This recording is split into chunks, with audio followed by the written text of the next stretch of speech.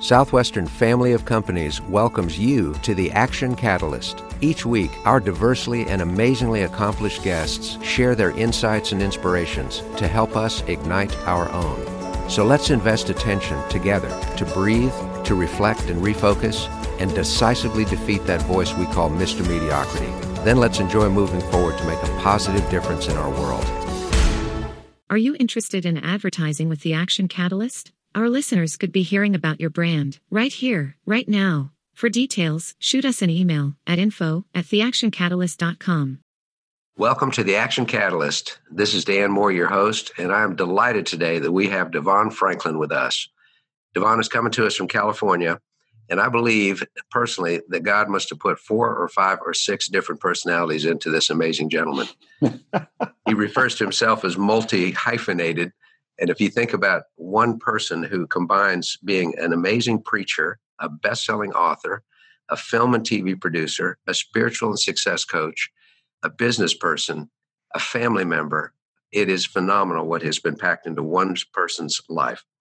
He's got a real commitment to uplifting people through the entertainment medium, and he's become a force in media as well as a leading authority on faith and spiritual wellness, personal development.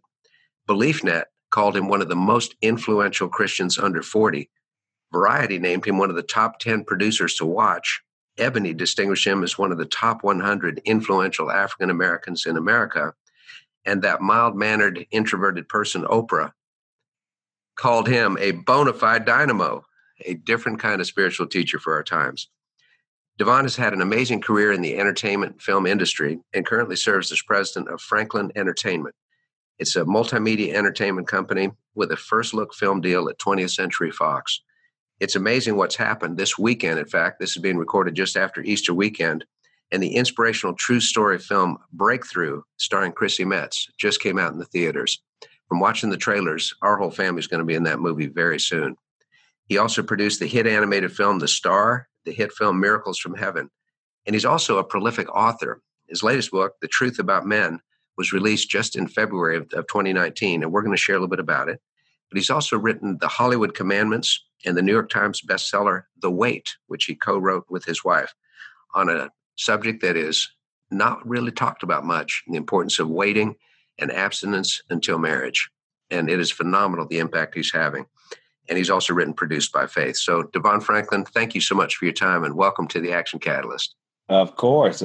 Thank you so much for having me. Glad to be here. Well, I think it's great. We would love to hear a bit about the twists and turns and pivots and rebounds that you've had to go through, starting with your early life, that in various ways ended up with you being in the position of influence and positive impact that you're in today. I'm from, as you mentioned in the introduction, right now I'm in Los Angeles. I've been in Los Angeles for about 22 years, almost 23 years, from Northern California, from the Bay Area, and, grew up always wanting to be in entertainment. I was also raised in the church. So being raised in the church and the desire to be in entertainment certainly did not always coexist. There were a lot of people growing up who told me I couldn't make it in entertainment. It was Sodom and Gomorrah. It was the devil's playground, and to not pursue it. And for me, I was very determined to see if this is what God had for me. And the only way to do that was by pursuing not even just my faith, but also my interests. And so, I knew I had to go to Los Angeles when I was, 18 years old. I knew I had to, come to Los Angeles because this is where entertainment is. This is where Hollywood is. So I got admitted to USC. I majored in business. I minored in film. And interestingly enough, I got rejected from the USC Film School. USC Film School is one of the best film schools in the world, if not the best in the world. And they rejected me. And I was really devastated by that. But I decided I was going to go ahead and go to USC anyway and major in business and minor in film. Now, that same year, I got the opportunity to go in to interview for the management company that managed Will Smith. And I went in, I got an internship interview there. And as I was being interviewed, they asked me why I wanted to be in entertainment. And I told them I want to be in entertainment to make change. I believe that entertainment is one of the most powerful mediums in the world. And I believe if I can be a part of it, I can make change for the better. The other thing that came up was they said, is there anything else you want us to know? And so I told the person interviewing me, I told her that I observed the Sabbath. As a Christian, I was raised observing the Sabbath. So Friday night, sundown to Saturday night, sundown, I wouldn't go to games. I wouldn't go to dances. And so I told her, I said, listen, if taking this internship, if you were to offer it, would require me to work on the Sabbath, I won't take it. And so what that was doing early on, I didn't even know it, but what it was doing is it was putting my faith on the table. It was letting people know that my faith is important to me and that I wasn't willing to compromise it just to find success. And so in doing that, they said, no problem. We can work around that. And I did get the internship, and that really began my career in Hollywood. I did that internship for the companies. First, it was the freshman, sophomore year working for Will's management company. And then I worked for his production company my junior and senior year. And when I graduated USC, I became an assistant working for his manager. And I did that for 2 years, and then I quit and got a job as a development executive working for a producer. And a development executive is basically kind of your entry level job, in development, where you're working on scripts and you're working on developing ideas that would hopefully make good movies. I did that for about a year and a half, and then I took a job as a studio executive for MGM. I worked on movies like Be Cool and Beauty Shop, which was the third movie in the Barbershop franchise installment that starred Queen Latifah, and Be Cool starred John Travolta. And then MGM got sold to Sony Pictures Entertainment. And as part of that, I was one of two executives that made the transition to Sony Pictures Entertainment. And I got a chance to work on incredible films like The Pursuit of Happiness, 7 Pounds, Hancock, Captain Phillips, 21, The Karate Kid, Jumping the Broom, Sparkle, and Heaven is for Real. And while I was there, I really started to basically carve out this space of making inspirational movies, many of them based on true stories and based upon the success of Heaven is for Real. 2 days after the movie, or after opening weekend, I went in and I quit my job. And I quit my job. At the time, I had risen to senior vice president of production for Columbia Pictures. And I felt like it was time to, start my own company and begin to, hopefully benefit from so much of the equity that I was creating for the company. And as a result, they said, yes, okay, we'll give you a deal. And so I started Franklin Entertainment right on the heels of the success of Heaven is for Real. I made Miracles from Heaven with Queen Latifah and Jennifer Garner and Eugenio Derbez. And then I did the animated film, The Star, which is the story of the nativity from the animal's point of view. And then I just recently, as you mentioned in the intro, released Breakthrough with Chrissy Metz and Topher Grace and Josh Lucas and Dennis Haysbert and Mike Coulter, which is the true story of a mother that prays her son back to life. And along the way, I love to write books, and I love the response that people have to my books. So I wrote The Way with My Wife, and I wrote The Hollywood Commandments, which is now called The Success Commandments. And I most recently did The Truth About Men, What Men and Women Need to Know. So, this whole journey for me has been, an endeavor of faith, of listening to God, trusting God, and then also, not being afraid to take steps and leaps of faith without knowing exactly how it's going to work out. There were a number of leaps along the way there, DeVon, because you had a very prestigious job, very comfortable, I'm quite sure. And then to be able to say, from faith-based reasons and your own mission in life, to move away from that and venture out onto your own, that's remarkable. Oh, wow. Yeah, thank you. So far, so good, That's fantastic. And having that early influencer, having a chance to be with someone like Will Smith, who is so diversely talented, and the different openings that must have led for. Who are some of the other mentors and influences that have made a difference, guided you along the way? I have so many of them. I mean, executives that I worked for when I was at Sony, they were my bosses, everyone from Elizabeth Cantillon to Ange Giannetti, who the public wouldn't know those names, but in the industry, they're very well known mentors for sure. People like, Doug Belgrad, who ran the company, was also been a mentor. There've been so many people inside Hollywood that are like executives that mentor me. Also, yes, I've had the opportunity to, get guidance from people like an Oprah and T.D. Jakes and Joel Osteen and Tyler Perry, Will Smith, obviously. And it's a blessing to be able to have, these incredible inspirational giants, in my contacts. And, when I need help, they certainly are there. No one can become successful, I don't believe, without mentorship. It is critical. It is required. And so it's important, for me, I try to keep my mentors, abreast of my progress. I like to take their advice, put it to work, and then come back to them and show them the success of their advice. And I also, I'm also mindful of their time. I think one of the keys to managing mentorship is to not overburden the mentor. So I'm always mindful of that. And it's a blessing to be able to have such incredible mentors in my life who have truly made the difference in my personal life and my career. Mm-hmm. Our listeners vary from people that are entrepreneurs, one-person startups, to top executives, to people that are just seeking inspiration. Any 1, 2, 3s on how to locate a suitable mentor and how to approach that person so that it does become worth their time, because it's always a free gig when you're the mentor. Yeah, in the Success Commandments, which is the paperback version of the Hollywood Commandments, I have a whole section on here in the book about mentorship. And one of the key areas for mentorship is whether or not you know the person or you ever get a chance to meet them, they can become your virtual mentor. And what that means is looking at your field and looking at the people that inspire you in your field, and you can get virtual mentorship from them. By following them on social media, by reading their interviews, by gleaning the words of advice that they give across, the different platforms that they're on. And that is a powerful opportunity to still get mentorship from somebody that you really believe in and that can really help you, whether or not you ever meet that person. Before I met a TD Jakes or an Oprah, I was getting virtual mentorship from them. So that when I actually met them, I actually had things to talk about because they had been already influencing and inspiring me. So I think it's so important to not be discouraged if you never physically meet the person that you are being mentored by. You can still use their information to help propel your career in life. Awesome insight.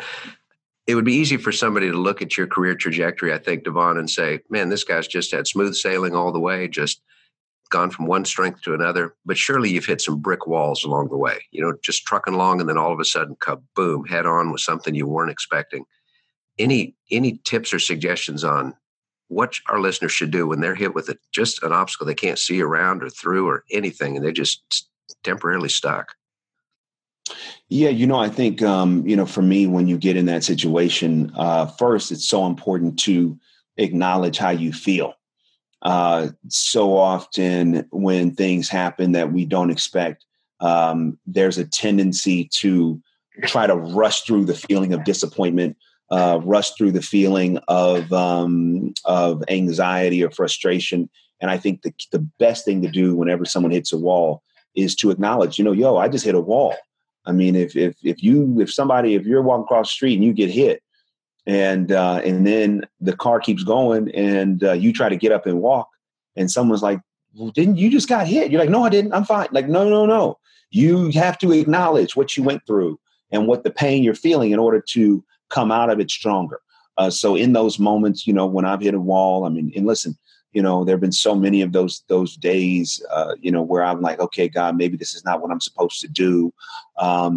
Truly, this even now as a producer and author, I mean, it's all on faith. And I have to trust every day. And, even with Breakthrough, Breakthrough did not come out, and Breakthrough basically met expectations, but it didn't exceed expectations. And sometimes from a box office standpoint, when you don't exceed expectations, you've actually not met expectations, if that makes sense. And so, and so I've had to kind of acknowledge how I feel about that. And say, okay, it does feel disappointing when something doesn't work the way you wanted it to work. But I think that's when you got to go back and look at the process. Okay, did you do everything you could do? Are you learning? Are you progressing, even if you don't get the result that you want? So much of, how to navigate hitting that wall is acknowledging the pain, evaluating the process, and then, putting in place a plan to move forward. Too often we're nursing the pain of the past. And as a result, it keeps holding us back. So that's why I think it's important to acknowledge it, feel it, so that you can move through it. If I don't move through the pain of a disappointment or an unmet expectation, then I literally stop growing at that moment. So it's so important that I've learned to say, okay, I feel it. I'm going to go through it so that I can move on from it. And sometimes we can get stuck in that moment when things didn't work out. And as a result, we can never progress to where things will work out. So it's so important for anyone that's hit a brick wall to acknowledge that you hit it, to go back and evaluate the process, and then put in place a plan for how you move forward. Mm-hmm. I think that's more than sound advice, because people are going to hit them if they're doing anything. And so knowing some That's right. It's going to happen. Not a matter of if, it's a matter of when, right? That's right. Well, that's fantastic. Another thing that's kind of the opposite of that, when people are highly successful, highly visible, and moving in a great direction, there can sometimes be a tendency to coast and to just say, let me just kind of put the foot off the gas right now and just kind of ease through the next phase. You're not that person, DeVon. There's a being in our ear we call Mr. Mediocrity. How do you get rid of Mr. Mediocrity and keep your edge and keep growing and keep focused? Oh, man. I just feel like, I have so much further to go, and, I'm definitely not where I want to be. And, I'm a middle child, so I think that also plays a big part in it. I think as middle children, you end up finding yourself in a situation where you are fighting for your place. That's what I've noticed with a lot of middle children. I'm certainly no exception. And, when I look at the world, when I look at what I'm trying to do, and I look at what I'm currently doing, I personally say, oh, man, I got so long to go. And and some days I'm like, oh, will I ever get there? So that keeps me hungry, and that keeps me focused, and that keeps me determined to become all that I've called to be, and to do everything I've been called to do. And so, I don't know. I mean, I'm that mediocrity or that complacency. I don't know. I'm not there yet. Mm-hmm. I'm just, every day I get up and say, oh man, I got to do it. I'm not doing it yet. We got to go. So, I try not to let that consume me so much that I can't still find joy in the moment. And that I don't take out time to rest and recover and all those things. But I stay hungry for my purpose and my destiny, and work every day to achieve those things. Well, it sounds like you're more than connected to your mission, and you remind yourself of that on a regular basis. Yeah, got to do that for sure. Yeah. Is there a kind of a mental routine that you start your day with? Something that you form the habit of as soon as you're conscious? What goes through your head? Usually the first thing that goes to my head is, reading scripture. So I pull out the word and read scripture, and then I also pray. And then I do a couple daily affirmations that I have in my phone, and the combination of those things kind of, get me going. And then I get up and go to the gym usually. So it's really a combination of getting the spirit and the temple ready to go. And then, I get ready to go to work or wherever I'm doing, and wherever I am, and go. But mentally, it's important to plug in to God and plug into His plan and affirm the things that I believe will happen, and use that as the foundation for the day. Mm-hmm. That is the foundation, which makes so much sense. I also was a middle child, DeVon, and both my brother and sister passed away. And ever since they passed away at really early ages, my daily thought first thing in the morning is, I am grateful. I'm grateful to be here. Amen. And use me in whatever way you can, God. That's right. Amen. So true. What it's about. Well, that's phenomenal. Now, sometimes our listeners are at such a point that they have kind of lost belief that they can actually even pull out of the hole that they're in. What would you say to somebody who, in the words of that great song, The Gambler, is out of aces? They don't know where to turn, and they're so frustrated with their life or their career or their boss. Or what thoughts on how to center people back into the right way of thinking? Yeah, there's so many different takeaways when someone is in a situation like that. If they are, quote unquote, out of aces, that could mean that it's time to get up from that particular table. And that table no longer will bear fruit. That table that they're at will no longer, help achieve their purpose. So it may say, hey, they may have to say, you know what? I got to get up from this table, and I have to, pursue a new table to start playing again. The other thing may be I'm at the right table. I just got to wait for the right hand. So while I'm waiting, I got to stay persistent. I got to stay patient. I have to manage my frustration, manage my expectations. I think everyone has to do an evaluation. For me, one of the ways that I navigate moments like that is, it's a hard thing to teach, to be very honest with you, because it's not necessarily a practical practice. It's more of a spiritual one, which is, I try to get centered with God and feel like, okay, God, what are you calling me to do right now? Okay, and then I look at the evidence around me to say, oh, okay, this is what I'm supposed to be doing. So even in moments in my entertainment career when things were not going well and it felt like no aces were coming up, let's say at my job at Sony Pictures when I was there were moments, I was there as an executive for almost 10 years. There were moments when I wanted to quit, but God said, no, it's not time for you to get up from the table. How did I know it wasn't time for me to get up from the table? Because even though things weren't working out the way I wanted, I was still growing. There were still things I didn't know. There were still opportunities that I needed in order to become the person that I knew I could be. So even though things weren't exactly working according to my plan, I still knew that there was growth that I needed to do, and it wasn't time for me to quit. I think every time someone's in this scenario, they got to do a cost-benefit analysis. Even if you, to use your analogy, even if aces are not currently in the deck for you, you still got to do a cost-benefit analysis. What is a cost-benefit analysis? If the benefit of where you are is greater than what it's costing you, even if it's not working out exactly the way you want, I would argue it's time to stay. Just stay at that table because you're still getting a benefit. It could be the benefit of being at that particular company, the benefit of the growth, the benefit of, the paycheck, the benefit of what this job is doing. Even when it's not doing exactly what you want, you still are getting more out of it than it's costing you. The moment that you stop growing, the moment that you stop, learning is the moment when I believe it's costing you more than the benefit. And that's a time when you got to say, okay, if this is costing me more than I'm getting the benefit out of it, I have to either look at, okay, is a promotion possible? Is a new area in this job possible? And if not, then maybe it's time to look for a new job or a new table. It's so important in these moments to not get irrational, to manage emotions, because our emotions, when we don't feel good, we sometimes have that knee-jerk reaction is, I just want to do what feels good. And sometimes in the moment, we could overlook patience in the process because we're looking to feel good. So I think it's really important to not allow emotion to override evaluation, rational thought, prayer, consideration, and doing this sort of analysis to identify what really should happen. When we don't feel good in a job and things are not working out, it's easy to have self-pity. It's easy to feel down. It's easy to feel discouraged. And all those feelings are natural.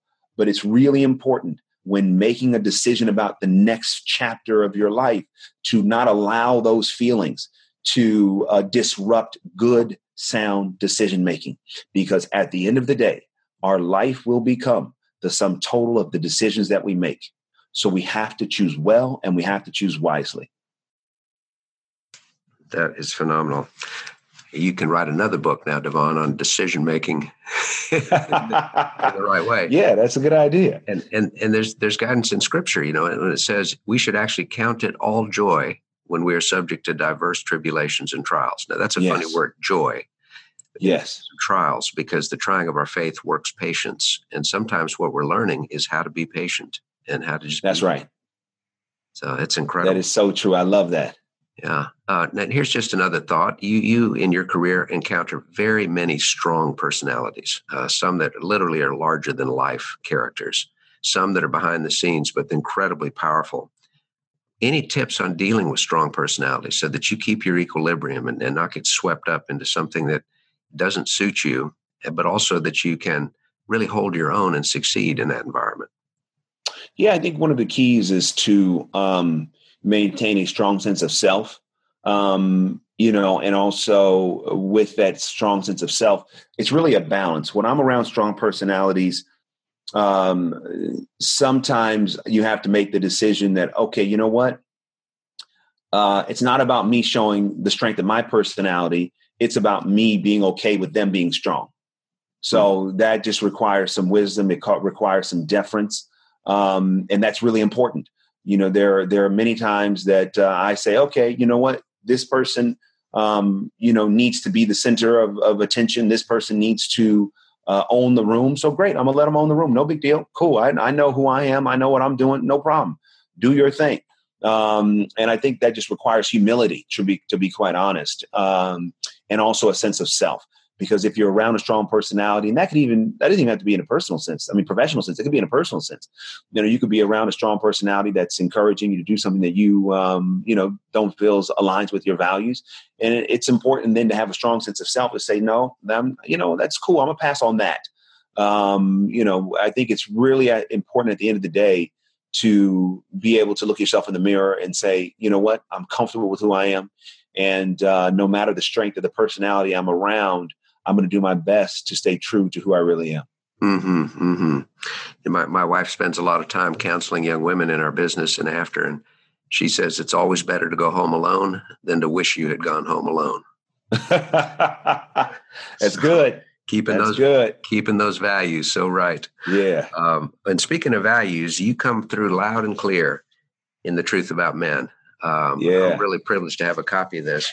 One of the things I was so impressed with, if you don't mind, is when we're talking about beliefs of mastery, and you can share the basic thesis that within every person, but particularly in every man, there is a dog, which is the untrained lust for anything. It could just be sexual. It could be power. That's right. It could be money. It could be ego. It could be leisure. It could be anything. And that every dog that is truly happy and that makes a difference in the world is a trained dog. It has a master that deals with. That's right. And a master, you speak about integrity. And you say the master is the same in private as he is in public. Yes. And I think that's a really powerful thought because we have so many public figures who, unfortunately, weren't masters of themselves in private. And then when it comes out, it's devastating, particularly for those who were followers to them. So I just picked out one little point out of hundreds of pages of great points. Can you share a bit more about what moved you to put this book together and share with us how people can get it? Yeah, what moved me to put this together is, you hit on it. I mean, there's so many things that are going on in the world, especially issues related to men. And I just wanted to write a book to say, here's what we do. I'm not pointing the finger. Hey, we're all in the same boat. But if we can become masters, if we can, put love in control of lust, if we can master the dog within, there's nothing we can't do. And I just think we have to start looking at success in a more dynamic way. Too often, success has been viewed by what we do in the public. And as a result, when someone's a personal failure, but a public success, that personal failure is almost like you're building this skyscraper on a foundation that is not settled. If there's no personal success, it's going to fall. The building will fall. It's just a matter of time. But if there's personal success, and personal success is not perfection. Personal success means I am aware that I have to work on who I am. I have to work on my character. I have to work on my integrity. I have to work on my humility. I have to work on who I am when no one's watching. And I put in that work. That's what lays a strong foundation. So then as the public success begins to mount, that it's sitting on top of personal success, which allows it to continue to grow. So I wanted to write this book to show us how to do it, to show us, how to get self-control, how to get discipline, how to get self-awareness, and how to really practice love, because it's so hard for us as men. This is not a book about what women have to do better. I believe most women are already kind of leading in love and doing their work. It's we as men that aren't. And I really wanted to write a book to give women information, but to really give men motivation to do this, so that we can become the men we were called to be. Mm-hmm. And that is such an important thing. How can people get hold of this book? Yeah, they can get a hold of this book. It's available everywhere books are sold, Amazon.com, BarnesandNoble.com. You can go into Barnes & Noble. It's in Barnes & Noble stores all around the country. There's the Audible version, the Kindle version. It's on iTunes. Everywhere you can get books, you can get The Truth About Men. Well, that's good. DeVon, is there a website where people can follow you and keep up with some of your teachings and observations? Yes, come to my website, DeVon Franklin, DeVon, Franklin with an I.com. You can sign up for my mentor mail. I do a weekly e-blast to inform, inspire, and encourage those that are in my list to keep going and giving them information on how to do it. And, a lot more information and blog posts and videos to keep everyone inspired and motivated. Almost like you work in media. I'm working on that. We're working on that. Well, I want to thank you on behalf of all of our listeners and thank you from the heart of this old dude here. You have inspired and you have affirmed and you've given me a lot to think about. That daily work that we all need to do. So I appreciate it, DeVon. Thank you for that. Thank you so much. Thanks for having me. I truly, truly appreciate it. If you enjoy this podcast, please make sure to subscribe. To stay updated on everything that the Action Catalyst is up to, make sure to follow us on Facebook and Instagram at Action Catalyst Podcast and Twitter at Catalyst_Action. Thanks for listening.